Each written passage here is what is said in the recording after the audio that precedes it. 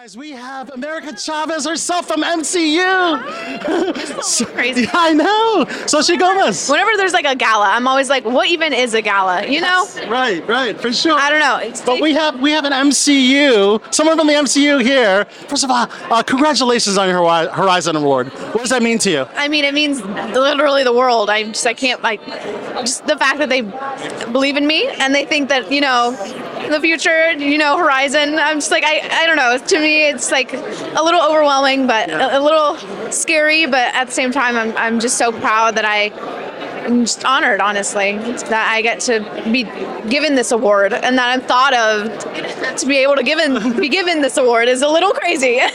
So, certainly well-deserved. Now, how has life changed since portraying America Chavez in MCU?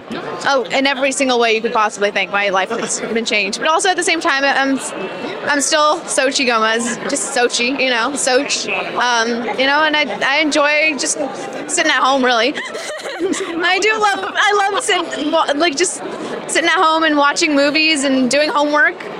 Yeah. I saw on your IMDb you're attached to Avengers Secret Wars, yeah?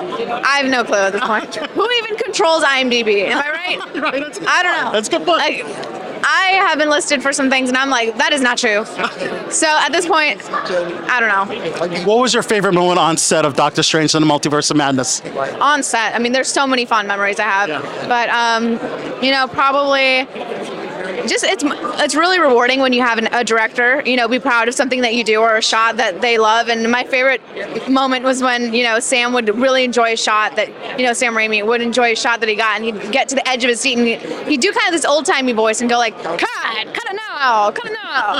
And it's like this, he does it in such a deep way where he like really means it. And he had like a little cane too. It's like added to the whole picture. It was great. I loved it. I do miss it. Certainly a great director. Now, was it any challenge to work with a lot of green screen and like virtual beasts, if you will? Yes, it was.